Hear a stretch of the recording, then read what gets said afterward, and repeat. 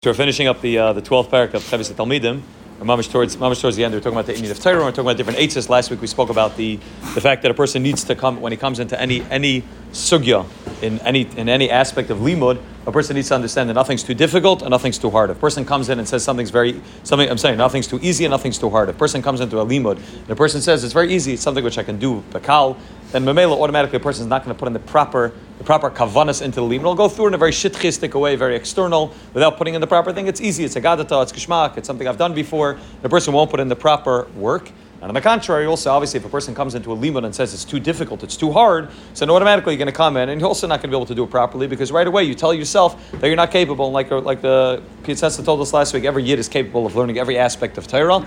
Maybe certain things that are, mashaliba chafetz, but every person's capable of doing it, and therefore a person has to know that nothing's too easy and nothing's too hard when it comes to learning. The second eitzah that he gave us last week also, when it comes to trying to make sure that our learning is actually something which is alive, is making sure that we're able to picture in our head that the person that we're learning from is mamash standing opposite us. Right? The Shem Chazal already say this, that the lips of the Tanam and the Maram and anyone, any mechaber of a sefer, his lips are moving in the kever. So he said that if a person can stop and imagine that before they learn a sefer, you open up a Gemara, you open up a Chumash, imagine the Rabban Shem himself, imagine a Maimed Ar Sinai, person opens up a sefer like Chovos HaTalmidim, imagine the Pietzessa, if you have a dmus of what he looks like, right, which there are pictures of him, a picture of him hanging in my house. You can stop and you can imagine what he looks like, and you can imagine that he's standing opposite you. Again, when a tzaddik wrote a sefer, he wasn't writing it just for the people in his generation. He understood that this is the way he can give over his Torah for the future generations. If you could just stop and imagine that when you're learning the sefer, this tzaddik is standing opposite you, or the Tanam and Amaram are standing opposite you. Imagine Rav Huna, Ravina, Rav Ashi,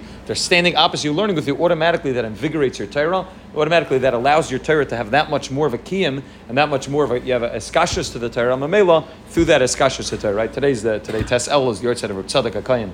So Reb Tzadok wasn't zeichet to have any children. He was never married 3 times without any children. One of the names of his many svarim is Tzidkas HaTzadik, because over there in the Agdama he's masber that Tzidkas HaTzadik, the fruits of the tzaddik are the svarim that he writes. So here you have. I remember I told my Rav in Eretz Yisrael, told my Rav Bezukah that I was giving shirim on different inyanim from Reb Tzadok Shabbos afternoon. So he was so nishtaimim. He said, just imagine for a second. He said there was a yid in the Tzadok HaKayim from Lublin. He was only a Rebbe for the last few years of his life. Most of his life he wasn't a Rebbe. He was a chassid, became a chassid of Meishalayach.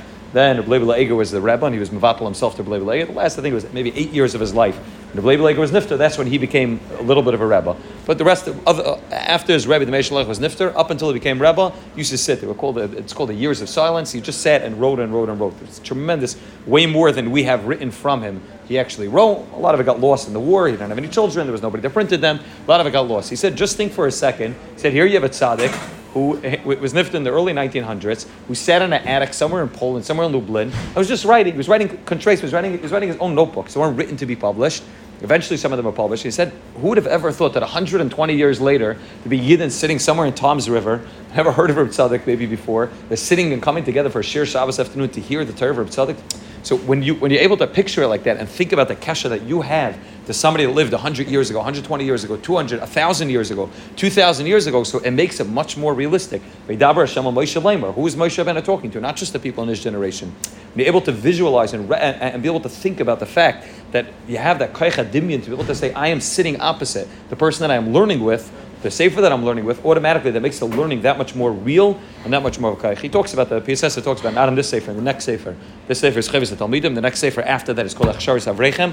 Over there he talks a lot. He talks about Bnei Machshav Tova also, which is a sefer written for chaburas. He had little mini chaburas that he created, and it's a very interesting sefer. It's a very, very thin sefer, maybe about under 100 pages long, where he made little mini chaburas of Ovdei Hashem that were meant, and there's certain rules what they needed to do in order to come to the chabura, to be part of the chabura, how often they needed to meet. It's all there, mamash in the sefer. That's called Bnei Machshava Tova. Anyways, in those two svarim, both Achsharis Avrechem and Bnei Machshava, he talks a lot about the koich hadimyan, that a person is able to utilize the koich hadimyan in a proper way. The koich hadimyan is very, very strong.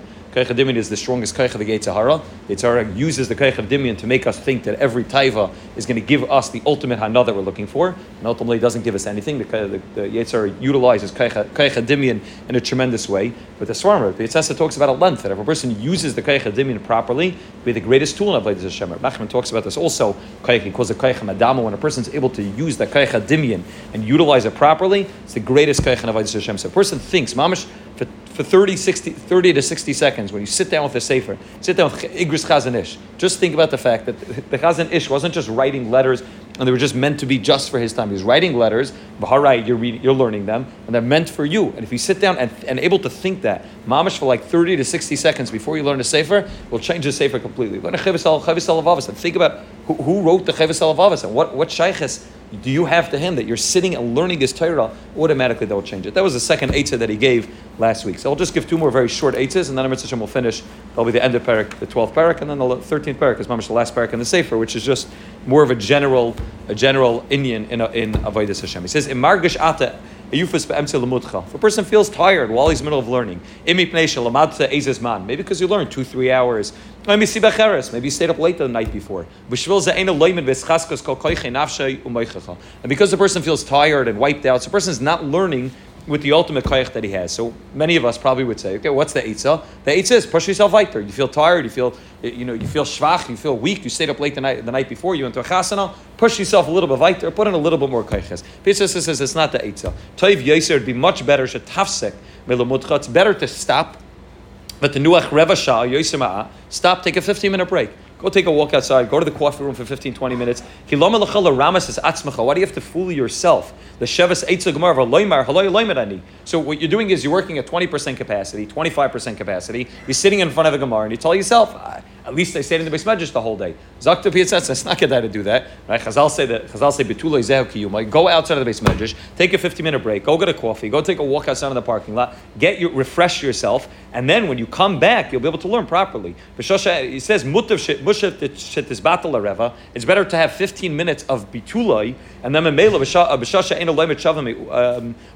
or a half hour, and then you'll say, okay, I took my break, I had my 15-minute break, let me now be bechazik myself me'ata, the efshe be'emes is chazik koichecha min minuchasecha zu v'tischadish me'ata lavad l'hamik b'torah. Then you'll be able to get back up with this chaskos and say, okay, I'm able to do it properly. And again, this is a klal which is not only going to learning, but in general, when a person's doing something, a person has to really be able to view himself and look at himself honestly and say, is what I'm doing, am I giving it my full, or am I not giving it my full? Again, this is back to the point that he said last week. You can go through something and you can go through it in a very shitchistic way. It's easy and you may have gotten it, but a person's honest with himself and a person says, I haven't really gotten to the depth of what it is, so then a person's missing out on the ultimate avodah. Right? We spoke out from this Vasemis last week.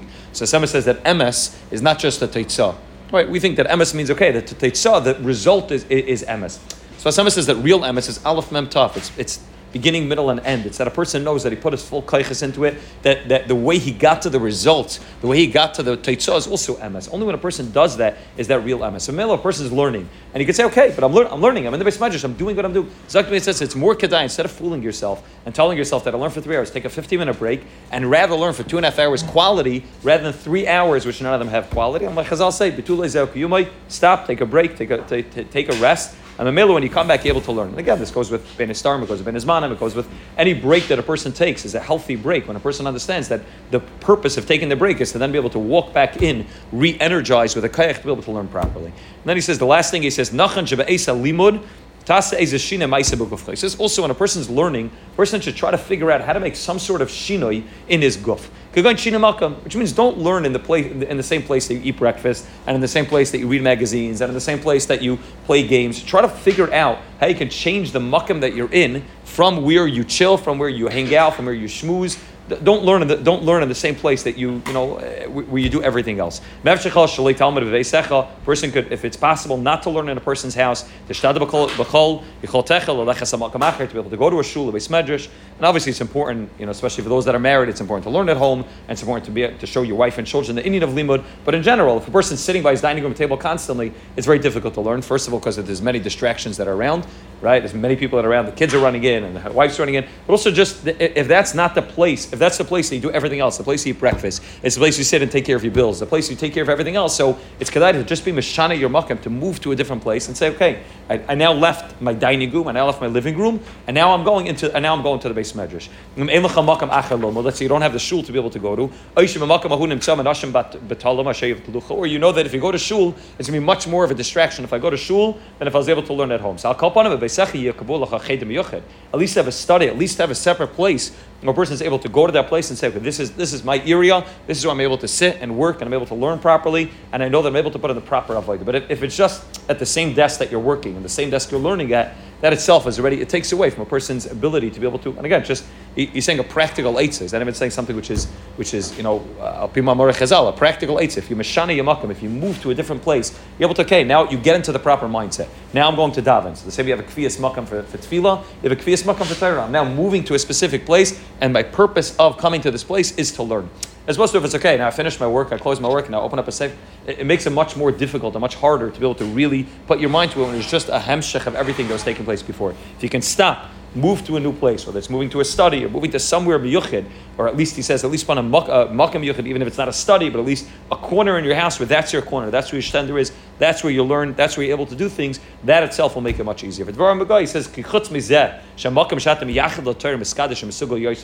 from the fact that by having a place where a person learns, by having a place which is besugel for learning, the place itself is more miskadesh, which is one of the reasons that the Rishonim bring down for kviyas makam latfila as well. There's the machlekes Rishonim exactly what the purpose in kviyas makam. Either it's less distractions because you're already comfortable at the place. But I remember one of the Rishonim brings down that the Indian is that there's a kedusha which is made in that makam latfila because you daven there every single day. So he says in Torah it works obviously the same way, that the makam that a person learns will have kedusha.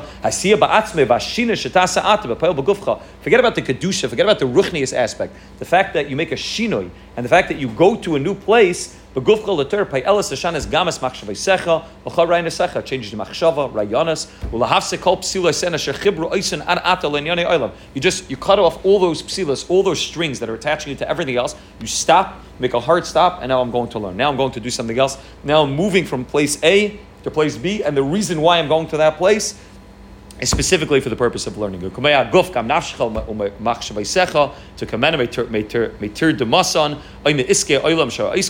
able to get my nefesh, my machshava, my guf away from everything I was involved in. Okay, enough. Now that's it. Now I'm stopping that avodah.